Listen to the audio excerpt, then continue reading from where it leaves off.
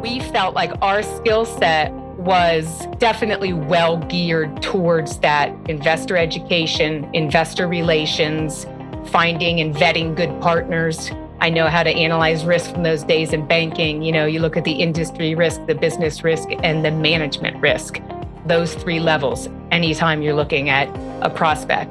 And so this is kind of what we sort of applied to our work and said, okay, where is our sphere of genius? You know how like there's so many things to do in this syndicated multifamily investing that if you can find your real areas of genius where you excel and you feel good and you're satisfied and contributing in that way, that's where you should play. Everything else you should either partner or outsource.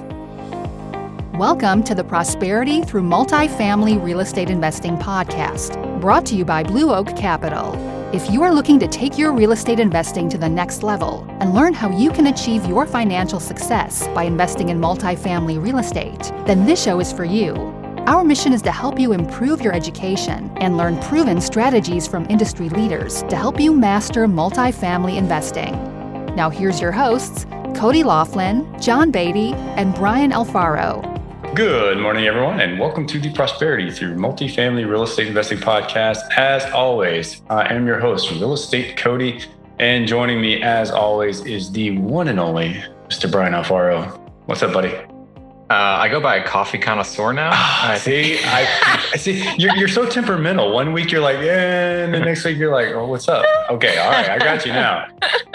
Things are going well, Cody. Things are going well. It's a busy day, right? It is a busy day. We've been running around like crazy today. So that's okay.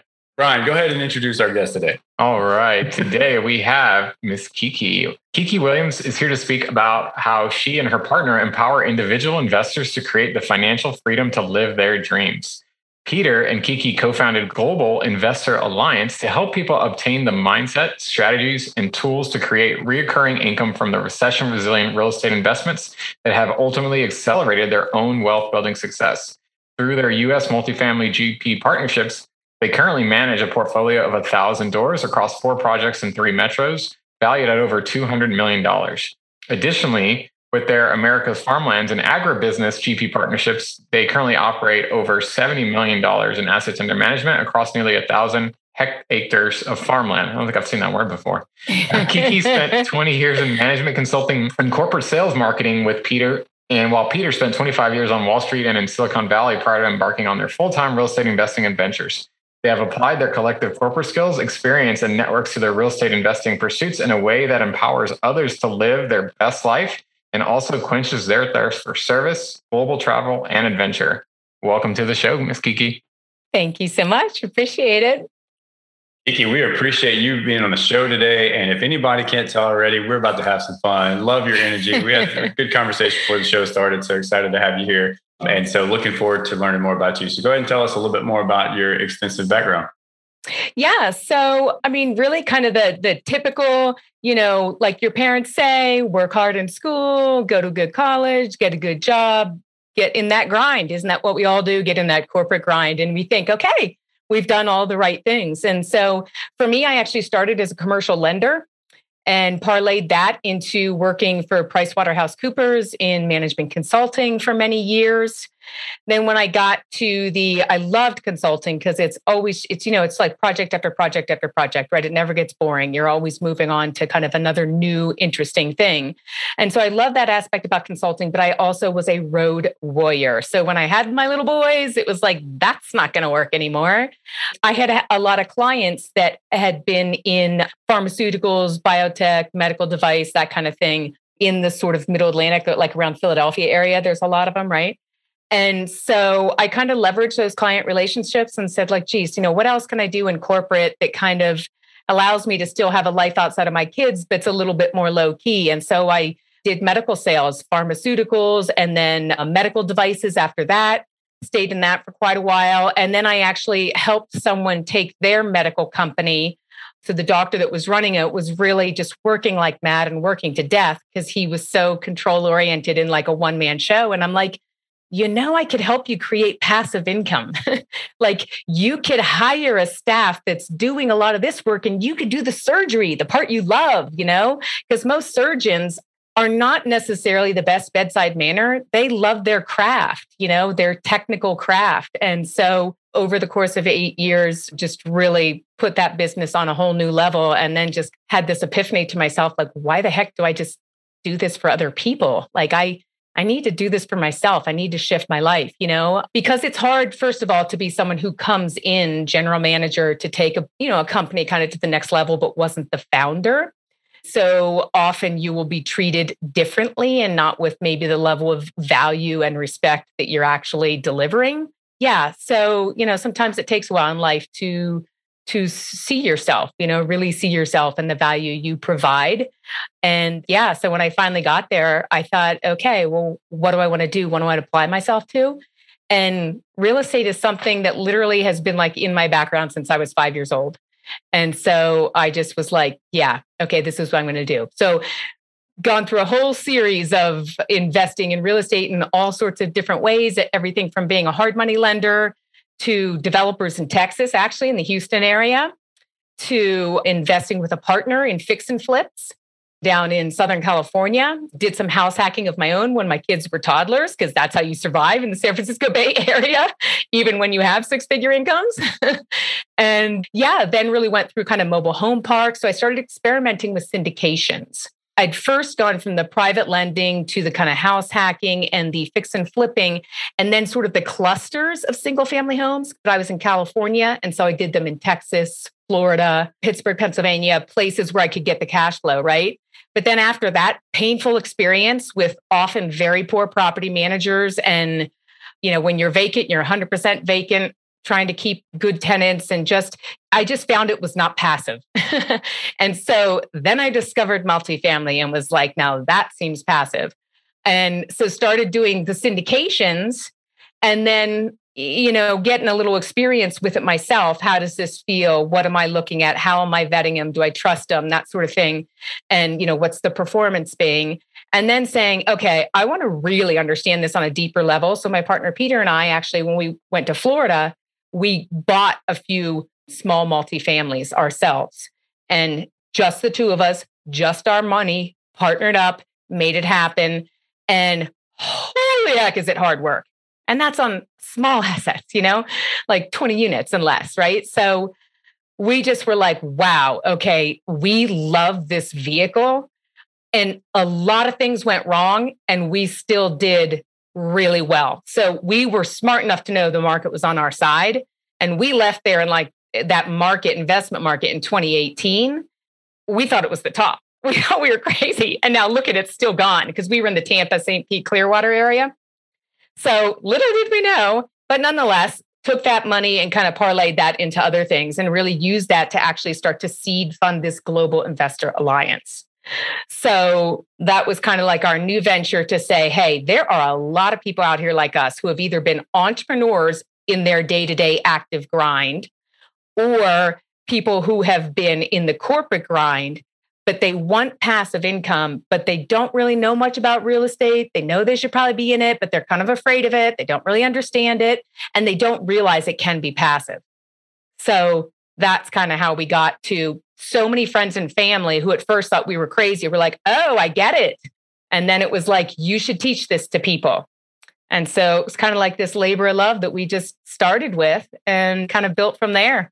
And then what we chose to do, instead of being the operating GP with all the pressure of execution, we've become the GP sort of equity infusers. So we're on the GP side. We also invest on the LP side so that we're aligned with our investors. But we felt like our skill set was definitely well geared towards that investor education, investor relations, finding and vetting good partners. I know how to analyze risk from those days in banking. You look at the industry risk, the business risk, and the management risk, those three levels, anytime you're looking at a prospect. And so this is kind of what we sort of applied to our work and said, okay, where is our sphere of genius? You know how like there's so many things to do in this syndicated multifamily investing that if you can find your real areas of genius where you excel and you feel good and you're satisfied and contributing in that way, That's where you should play. Everything else, you should either partner or outsource. That's how I feel like you get success most quickly. There's a whole lot to unpack there. No, that's such a great decorated background and a lot of experience and wisdom that comes through navigating all the different strategies you've been through. And piggyback off of what you just alluded to is kind of picking your strength, your niche, and just really focusing on that, and then delegating or partnering outside of that. I definitely agree. We're big proponents of the same. But going back to your diverse experience in real estate, was that kind of intentional in diversifying across multiple strategies, or was that kind of like a trial and error to try to get to find that one niche that you said, hey, this is it. This is our strength? Yeah, good question. It started out as a trial and error. I am quite a kinesthetic learner. I learn by doing. And what do they say that, knowledge is one thing, but wisdom comes from the experience of doing it, right? And so for me, I just know that's the way I learn. And so I just had to go through it and try things and kind of assess them, reflect them, pros and cons on each. What did I like? What did I not like? Move towards what I like. You know what I mean? Next one, what did I like? What did I not? Move again further towards what I like. And also getting a sense of what the returns are and so forth. So it started out as that trial and error. But I don't think there's just one niche either. I used to kind of be that way. I would say multifamily is an absolute favorite for sure. It's just in the US, so data-driven, transparent, formulaic. If you follow the numbers and you stay disciplined to your process, it's hard to not make money. And if you're conservative and you do your scenario analysis, right, type of thing. And so I think that's because it's so, Peter in particular, comes from a tech background, right? So he's so systematized and process oriented. And it's like your brain wants to go to either automated, not thinking, or it's in fight, flight, adrenaline mode, right? And so the more you can systematize, the kind of easier your world becomes, the more time you get back. But I will say, you could call multifamily, and we've done mobile home park syndications. Those have been great cash flowers. That's been kind of good. Short-term rentals have been a piece of what we've done as well. But the multifamily to me just feels like, in our experience, the most steady Eddie. And the Maslow model is kind of like what we call ourselves, the Maslow model investors. So 2 core asset classes that we feel are particularly recession resilient in real estate. And that's multifamily, because everybody needs a home. And even in tough times when they're all tight in their belts and like, I'm not in that big fat single family home anymore, they still have to live somewhere. They go to an apartment. And more people, millennials and boomers, are wanting freedom from the big burden of that asset that's not really an asset when it's your personal residence. So to me, it's hard not to win in that if you have good partners and good process. And so that's kind of why we've continued to go there. Now, we have found the other part of Maslow, when you think of Maslow's hierarchy of needs, the physiological level, that base foundational level, it's what do we need? Every day, shelter, a roof over our heads, and food. So farmland has become our other core pillar of investing that we help our members of our Global Investor Alliance gain access to these type of investments. And what's unique about that is we started out only in private equity accredited investor syndications for farmland. Now that we've done a lot of the early ag development work, we have evolved that model, and we're able to sell like those turnkey single family homes that weren't so turnkey I was telling you about with the property managers out of state. We essentially provide that model, turnkey cash flowing farmland, to individuals, and at a price point that is more digestible for most people. And because it's direct ownership and not a syndication, so it's not a security, you're able to be a non-accredited investor and invest in this and have decades worth of cash flow, not have to do the hard work of the farming yourself. I grew up on a hobby farm. My dad was an engineer. We had 25 acres. My grandfather had like 100 acres next door. I know freaking how hard that work is. It is really hard. Bringing in hay in August, humid heat on the East Coast is not fun. I can imagine. But Brian, this is interesting. Kiki, you're the only, I think, second investor that I know of that is investing in agricultural assets. The other would be probably most people in the industry know Robert Helms. I believe he has a pretty sizable portfolio in agriculture. And I guess that was my first introduction to that concept. And, we always talk about this all the time, right? Where real estate is so dynamic. I mean, there's so many different niches and so many different verticals you can go. And so it just lends it for any investor appetite, which is so unique. I don't really know of any other asset classes that offer this type of diversity as an investor. Depending. So that's really cool. Yeah. I think that diversification is important too. If you're a passive investor looking for passive income like Kiki was at first, putting all your eggs in one basket isn't always a recommended strategy. I'm not a financial advisor, but I'm sure they would tell you that, so maybe you have a little bit of multifamily, maybe you've got some A class for some stability, and maybe you have some C class and heavy lift for some cash flow. And then maybe you have some mobile home parks for some cash flow, but then you maybe have some industrial warehousing too, some triple net. You sort of diversify your portfolio to what makes sense for your risk tolerance. And, that's sort of the best way to, if there is a, quote, recession, some of those things are going to do really well. And then some of those things might take a little bit of a hit, but you're still well balanced. Yeah, that is so spot on, Brian. I mean, honestly, it was funny. I was listening, Scott Trench, the CEO, Bigger Pockets, right? Yeah. So I was listening to him the other day on this podcast, and he was saying, hey, when you're like early on and you're in your 20s and you kind of take like the path he did, it's like, you can't really be diversified. Sure. You have no choice but to be all in, because typically you have less money. You don't have accredited status. And so it's sweat equity. It's your work and effort that's pushing you up that hill. But for us, given that it's kind of like when I got serious about real estate investing on a larger scale, I was older. I'd worked many years in corporate. I had that accredited status. And it was like, duh, you got to leverage that. And that allows what you say, Brian, to get into a little bit of a few different things to test the waters on not just the asset class itself and how it performs in good times and bad, but also the asset manager and how they perform in easy times and in tough times, and how transparently and proactively do they communicate with their investors to talk through what's happening and kind of keep that tight so people want to come back. Because the idea is, you work hard to get investors. You want your performance to bring them back again and again and again. Hey guys, it's your host Cody, and I wanted to take a few seconds to ask you a very important question. Do you really know how to evaluate a passive investment opportunity when it has been presented to you?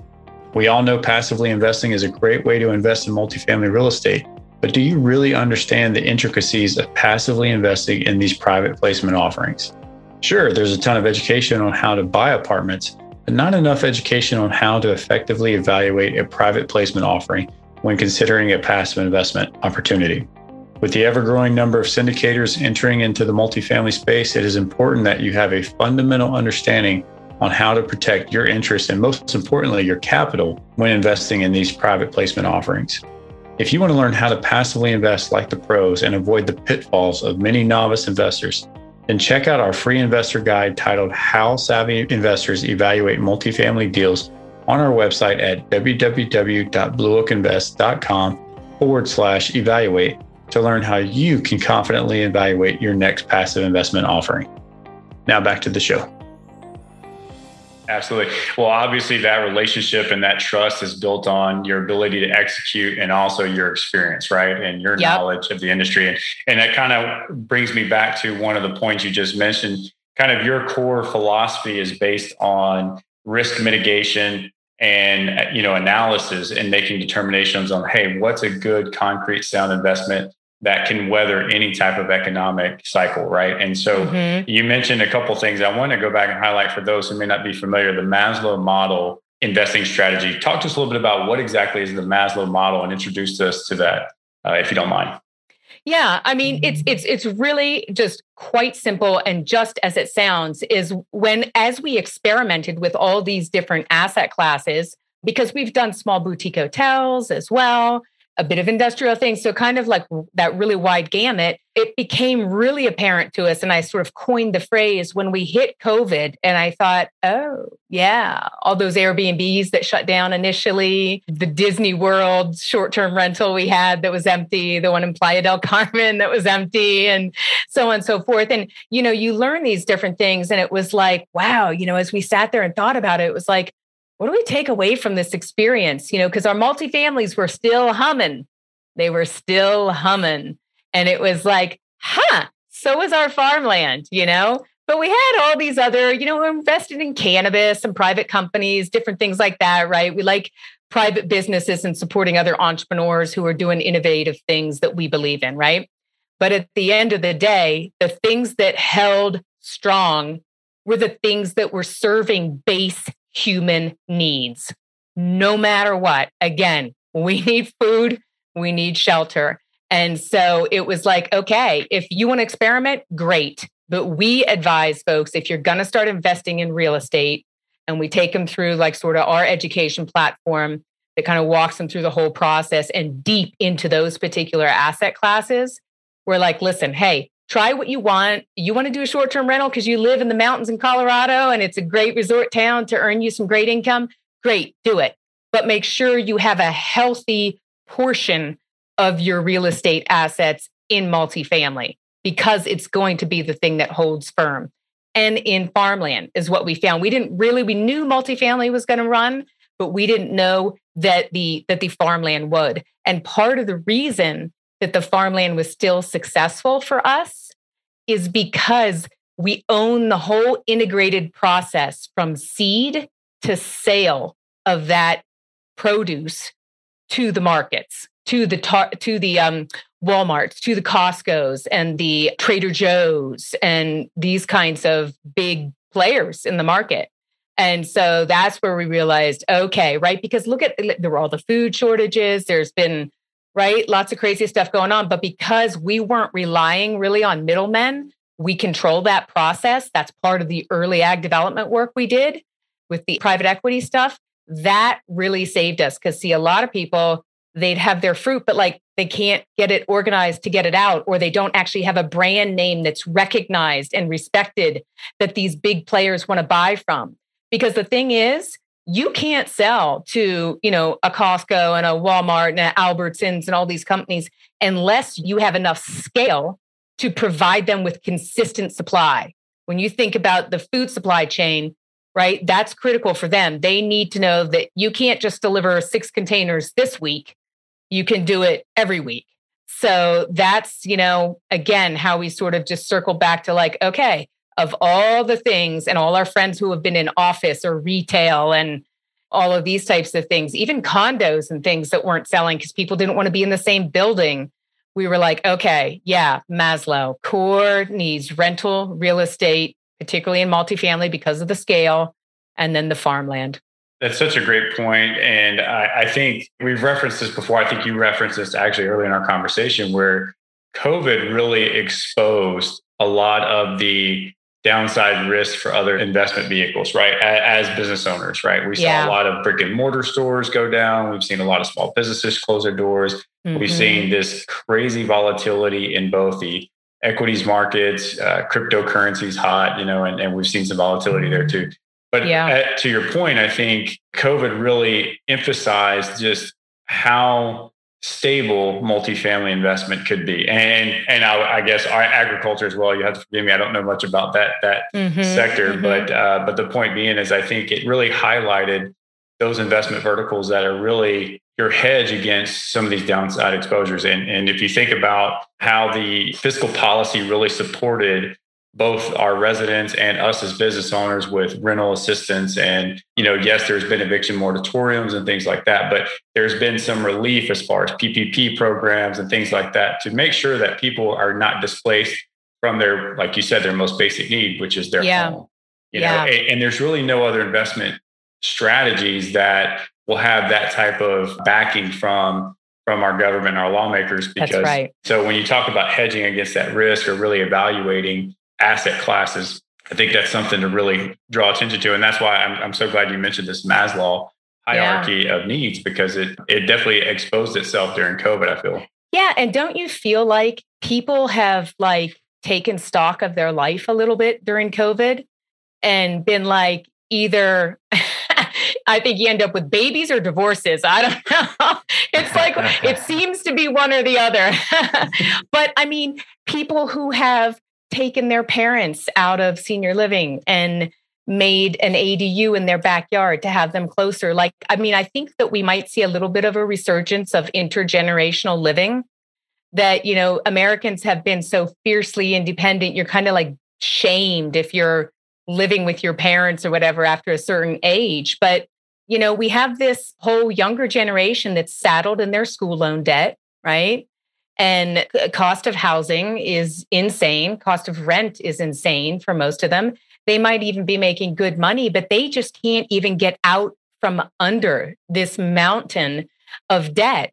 And, you know, so you can kind of see, definitely here in Denver, we've seen an explosion of ADUs like they've had in LA as well, where they've changed the zoning. They've done a lot of upzoning to allow for these big single family home lots to have an ADU built in the back in the backyard. And maybe it's for your home office because we're all trying to work from home and you got dogs and kids and all these other things, right? And if you two working adults at home, it's super hard, right? Or you might need to put your parents there, or you might need to put your adult kids there to just kind of have them have lower rent while they get started in their careers so they can save and be frugal and that sort of stuff, right? So I think, you know, it'll be interesting to see how that evolves. And I think the other thing that I actually experienced a lot of here in Denver, we had a lot of tech people come from San Francisco and spend like all of last winter in Colorado so that they could work from anywhere and have a life. They could be in the great outdoors. Colorado was one of the best places to be through this pandemic because it's kind of like an even mix, not too red, not too blue. It's like, live and let live, do your thing, be conscious of other people, be kind, but there's big open spaces for people to spread out in. And so we definitely saw a lot of people come for 3 to 6 months at a time. And if they're, you know, particularly tech professionals, we have so many friends in that industry that, you know, that was real apparent to us. But I mean, most kind of office professionals anymore, unless you're in sales, like maybe medical devices where you have to be in the hospital, if you're basically talking to people and doing stuff on Zoom and occasional face-to-face, you can set up regional meetings, like pack it all into 2 weeks' time and then go live where you want to live. So I think, you know, people have realized like that this just grind myself into the ground, but not really ever lift my head to live is a little crazy. Like it's not really living.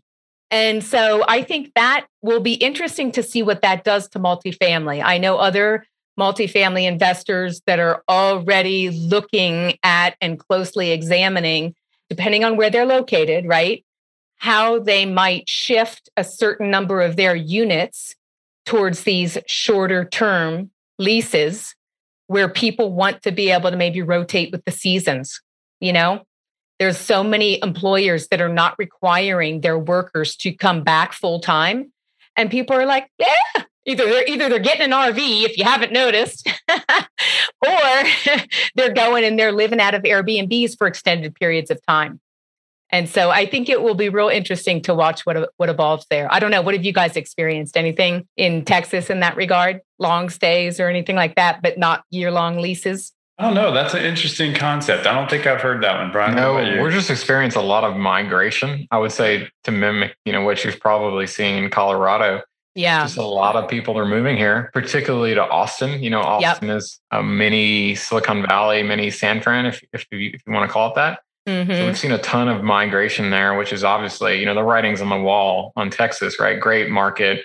You're in the Texas Triangle and even some of the secondary and tertiary markets. Oh, yeah. It's not a surprise. It's not a secret anymore. A lot of people want to live here for a variety of reasons, including quality of life, of course. But, you know, this whole Maslow's thing that we've been talking about and diversification, I just think it's, you know, it's super important for investors to remember. And I know as we talk to potential partners that are passive, and I'm sure you talk to partners that are passive, it's just about reminding them that other investment vehicles, things are always good until they're not. whether it's stocks or cryptocurrency or, REITs or whatever. Those things are going really well sometimes, but you got to make sure, I think, you diversify into some real estate as well, because it's an attractive asset class. It did well during the pandemic and it's done well in the past. And I think that's why we're seeing so much competition in some of these main markets. So we definitely live in interesting times, and it's going to be interesting to see what happens in the next 5 years. But we're pretty confident that things are going well and going to continue to be on the up and up in all these markets. Yeah, I agree. We're invested in Austin and San Antonio both. And I liken that distance from Austin down south to San Antonio about hour and 15 or so. It's about the same as Denver to Colorado Springs, which, if you know, Colorado Springs is it's like the San Antonio. It's smaller, it's not as sexy, it's more industrial, blah, blah, blah.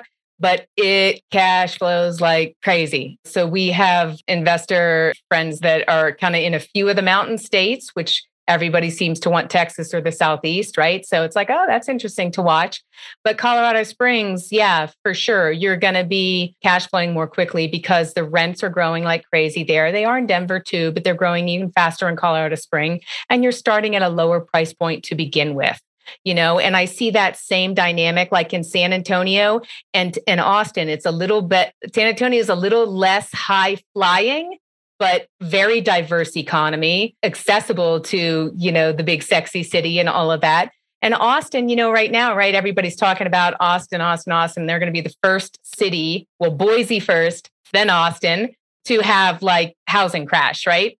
And I'm like, I don't care. I'm in multifamily. That stuff's not going anywhere. All those people who can't afford those really high-priced homes that have now come to Austin, thanks to the Californians, I know. But nonetheless, it's like, okay, they still need somewhere to live and they want a nice, decent place to live. And we love that market all day long. It's super competitive. That's the hardest part, right, about Austin right now. It's super competitive. I would argue that's all of Texas and probably the Southeast, and we know that all too well down here in Houston. We're competing against a giant herd of capital coming in, which is just crazy. Yeah. But I think the takeaway from this part of the conversation is really just being in tune to what's happening in the market, right? And on a daily basis right now, because you highlighted the point, back in 2018, you had a lot of people like yourself who were saying, hey, this is the top of the market. Things are going to correct. Things are going to take a turn. And it rode out till COVID. And obviously COVID came out of nowhere. And then now post-COVID world, especially for commercial real estate, multifamily in general, things have just dramatically appreciated. We've been seeing 10, 15, 20% appreciation just in a very short time frame. Mm-hmm. And all indicating factors would suggest that this probably could continue for quite a bit longer. Yeah. And so I think, somebody like yourself, who's obviously, you mentioned you're very in tune to what's happening in the market, looking at certain patterns, demographics, things like that, risk mitigation are all things that you have to be doing in today's industry just to really stay on top of it and really make an accurate judgment on what investment strategy you're going to go with, right? And so I want to go back and really end the conversation with, you mentioned going back to your days in the financial world in the risk analysis, and you mentioned a 3-step framework on analyzing that risk. Can you highlight those again for us? Yeah. So I was a finance major, right out of college. I worked for this group of commercial lenders, and I was kind of like, the grunt that did the financial work for all of them and their deals, because commercial lenders are salespeople, right? They're selling money, and they've got to make their case though to the credit officer of the bank to substantiate why this is a credit-worthy customer. And so the first level you always look at is the industry risk. What industry are you in? For this, obviously, it's real estate, right? That is the industry. And more people are made millionaires through real estate than any other investment on the planet. Historically speaking, hundreds of years back, this is true. And every successful entrepreneur who's had a successful company exit or what have you, what's the first thing they do with their money? They put it in real estate, and then most of them usually get really into that, and that parlays into another set of businesses and things, right? Because you learn and discover. So there's that first is the industry level risk, and that's understanding real estate. But you got to look at real estate. It's like not one market in the US, right? It's a bazillion micro markets. So looking at that. And then the business of multifamily, right? So when you look at the business of multifamily, okay, your macro analysis across the US, where's the migration moving? And not even just the migration, because migration isn't necessarily sustainable growth. What's going on in that population itself? Is the population growing? Is it all old people? Is it younger people? Like, what's the makeup of that population? And are they having their own growth outside of inward migration? Inward migration is nice, but you want to have both, right? And so then obviously job growth, the people are following the jobs. So the jobs is what usually kind of comes first. What industries are there? How diverse is it? All these kinds of layers. What are the schools like? What are the crimes? So when you start to get down into the micro neighborhood, right? To me, that's all the business of multifamily. So the industry of real estate, the business of multifamily, and then the management team. So your management risk, right? Are they newbie? Is this their first deal? Have they ever done a syndication before? Are they new to this market? Or they are born and raised and they know it, like the back of their hand, and they've got relationships established there and good partnership capabilities because of those relationships, this kind of thing. I mean, we literally do a background check. Is there anything out there that's like nefarious or what have you? You want to know, you want to trust but verify. We meet them, we talk to them, we'll go through their other projects. We'll go physically visit other projects that they've either completed or are in process of, right? We want to see what their performance has been through the entire cycle of whatever their hold period was, whether it was 3, 5, or 7 years type of thing. And then we're looking at things like their systems of communication with investors, because we've kind of been more on the side of educating and winning the trust of investors. We take very seriously the deals we walk them into, and we will not introduce them to a deal that we're not willing to invest in ourselves. And so how is that management team when it comes to dealing with adversity? I mean, it's great when things are going well, right? They have their systems. It's all, they got their people in place. Great. COVID hit. Oh, what happens? Are they all of a sudden scrambling and communicating less? Or are they actually communicating more? Are they letting you know on a monthly basis, here's what's up and down and here's why, here's what we're doing to combat it, right? Here's how we're working to overcome it. So that sort of transparency and sort of integrity in communication, like one of our, partners in Texas, they were in a deal, right? We were under contract, all that stuff, doing the due diligence. By the way, this was early March 2020. When everything was hitting the fan, right? And it was like, they're in the deal. The two core partners, operating partners, have like 250,000 in earnest money in there. They go through the due diligence. They find, okay, wow, COVID's really affecting this. This is a new asset. It's not one we've been controlling. The tenancy is not as great as what we usually fill in our buildings. There's going to be some hiccups. We feel like we need to go back to the table and do a little renegotiating with the seller. They wanted a 6% discount. Seller said, go pound sand. They walked away, lost the $250,000 to protect their investors. That said a whole lot about that partner. So that's the kind of things we look for in people that we partner with. Absolutely. I think, we have a profound responsibility and obligation to be fiduciaries of our investors and their interests. Absolutely. And so follow-up question, we have the industry of real estate, the business of real estate, and then the management team. Which do you think takes precedence over the others? At the end of the day, it always comes down to the people. Yeah. I mean, at the end of the day, right, you can have an okay asset, but a dynamite team, and they'll come up with a way to make it win, either in the way that they buy it, in the way they finance it, or the way that they manage it. That's exactly right. We share that same sentiment, right, Brian? Betting on the jockey, not the horse. That's right. Every time. Well, Kiki, man, I tell you, this has been a very informative, packed episode in just a very short few minutes here. I mean, obviously, you've expelled a lot of wisdom in this conversation through the experiences that you've gone through in real estate. And so we definitely appreciate that. You've offered a lot of great insights here. And I've really, it's been fun just to see your personality. I mean, you can obviously tell this is something that you're very, very passionate about, and your energy is very infectious. So I really appreciate that. Brian, anything for Kiki before we get to the final four here? No, definitely appreciate you coming on, Kiki. I think you added a lot of value to our listeners and just kind of showing them like, you can there's different ways to find success, but if you're dipping your toes in a bunch of stuff and, figure out what works for you, make sure you're analyzing your risk and essentially finding good operators to work with. And, if you put your head down and work and find good partners, good things tend to happen. So we appreciate you sharing your story. Absolutely. I mean, at the end of the day, right, it's like you can do all the analysis and so forth and all the due diligence, but you got to be bold and take action. That's right. And we find that as an investor group together, we elevate each other in that way, right? We get challenged with questions we haven't thought to ask. It's like we want smart money, right? You want people who are thinking like you're thinking, because that just raises the whole team. And then they draw other people like that to you as well. We carry a lot of responsibility in this industry as investors, especially when you talk about raising private capital. But I think there's a tendency to overcomplicate this business. Yes, it has complexity. Yes, there are absolutely things that you have to know and you have to be educated. But at the end of the day, you can't overcomplicate it. You can't make it more dynamic than what it needs to be. And so, right. You summed it up so well there. So I appreciate that. But all right, Kiki. Well, look, before we go, we'll have a couple more questions for you and then we'll wrap up. Okay. So, one thing that we love to get from all of our guests is, what do you like to do for your continued education to further your own investing? Well, as you've noticed, I'm a bit of a real estate geek.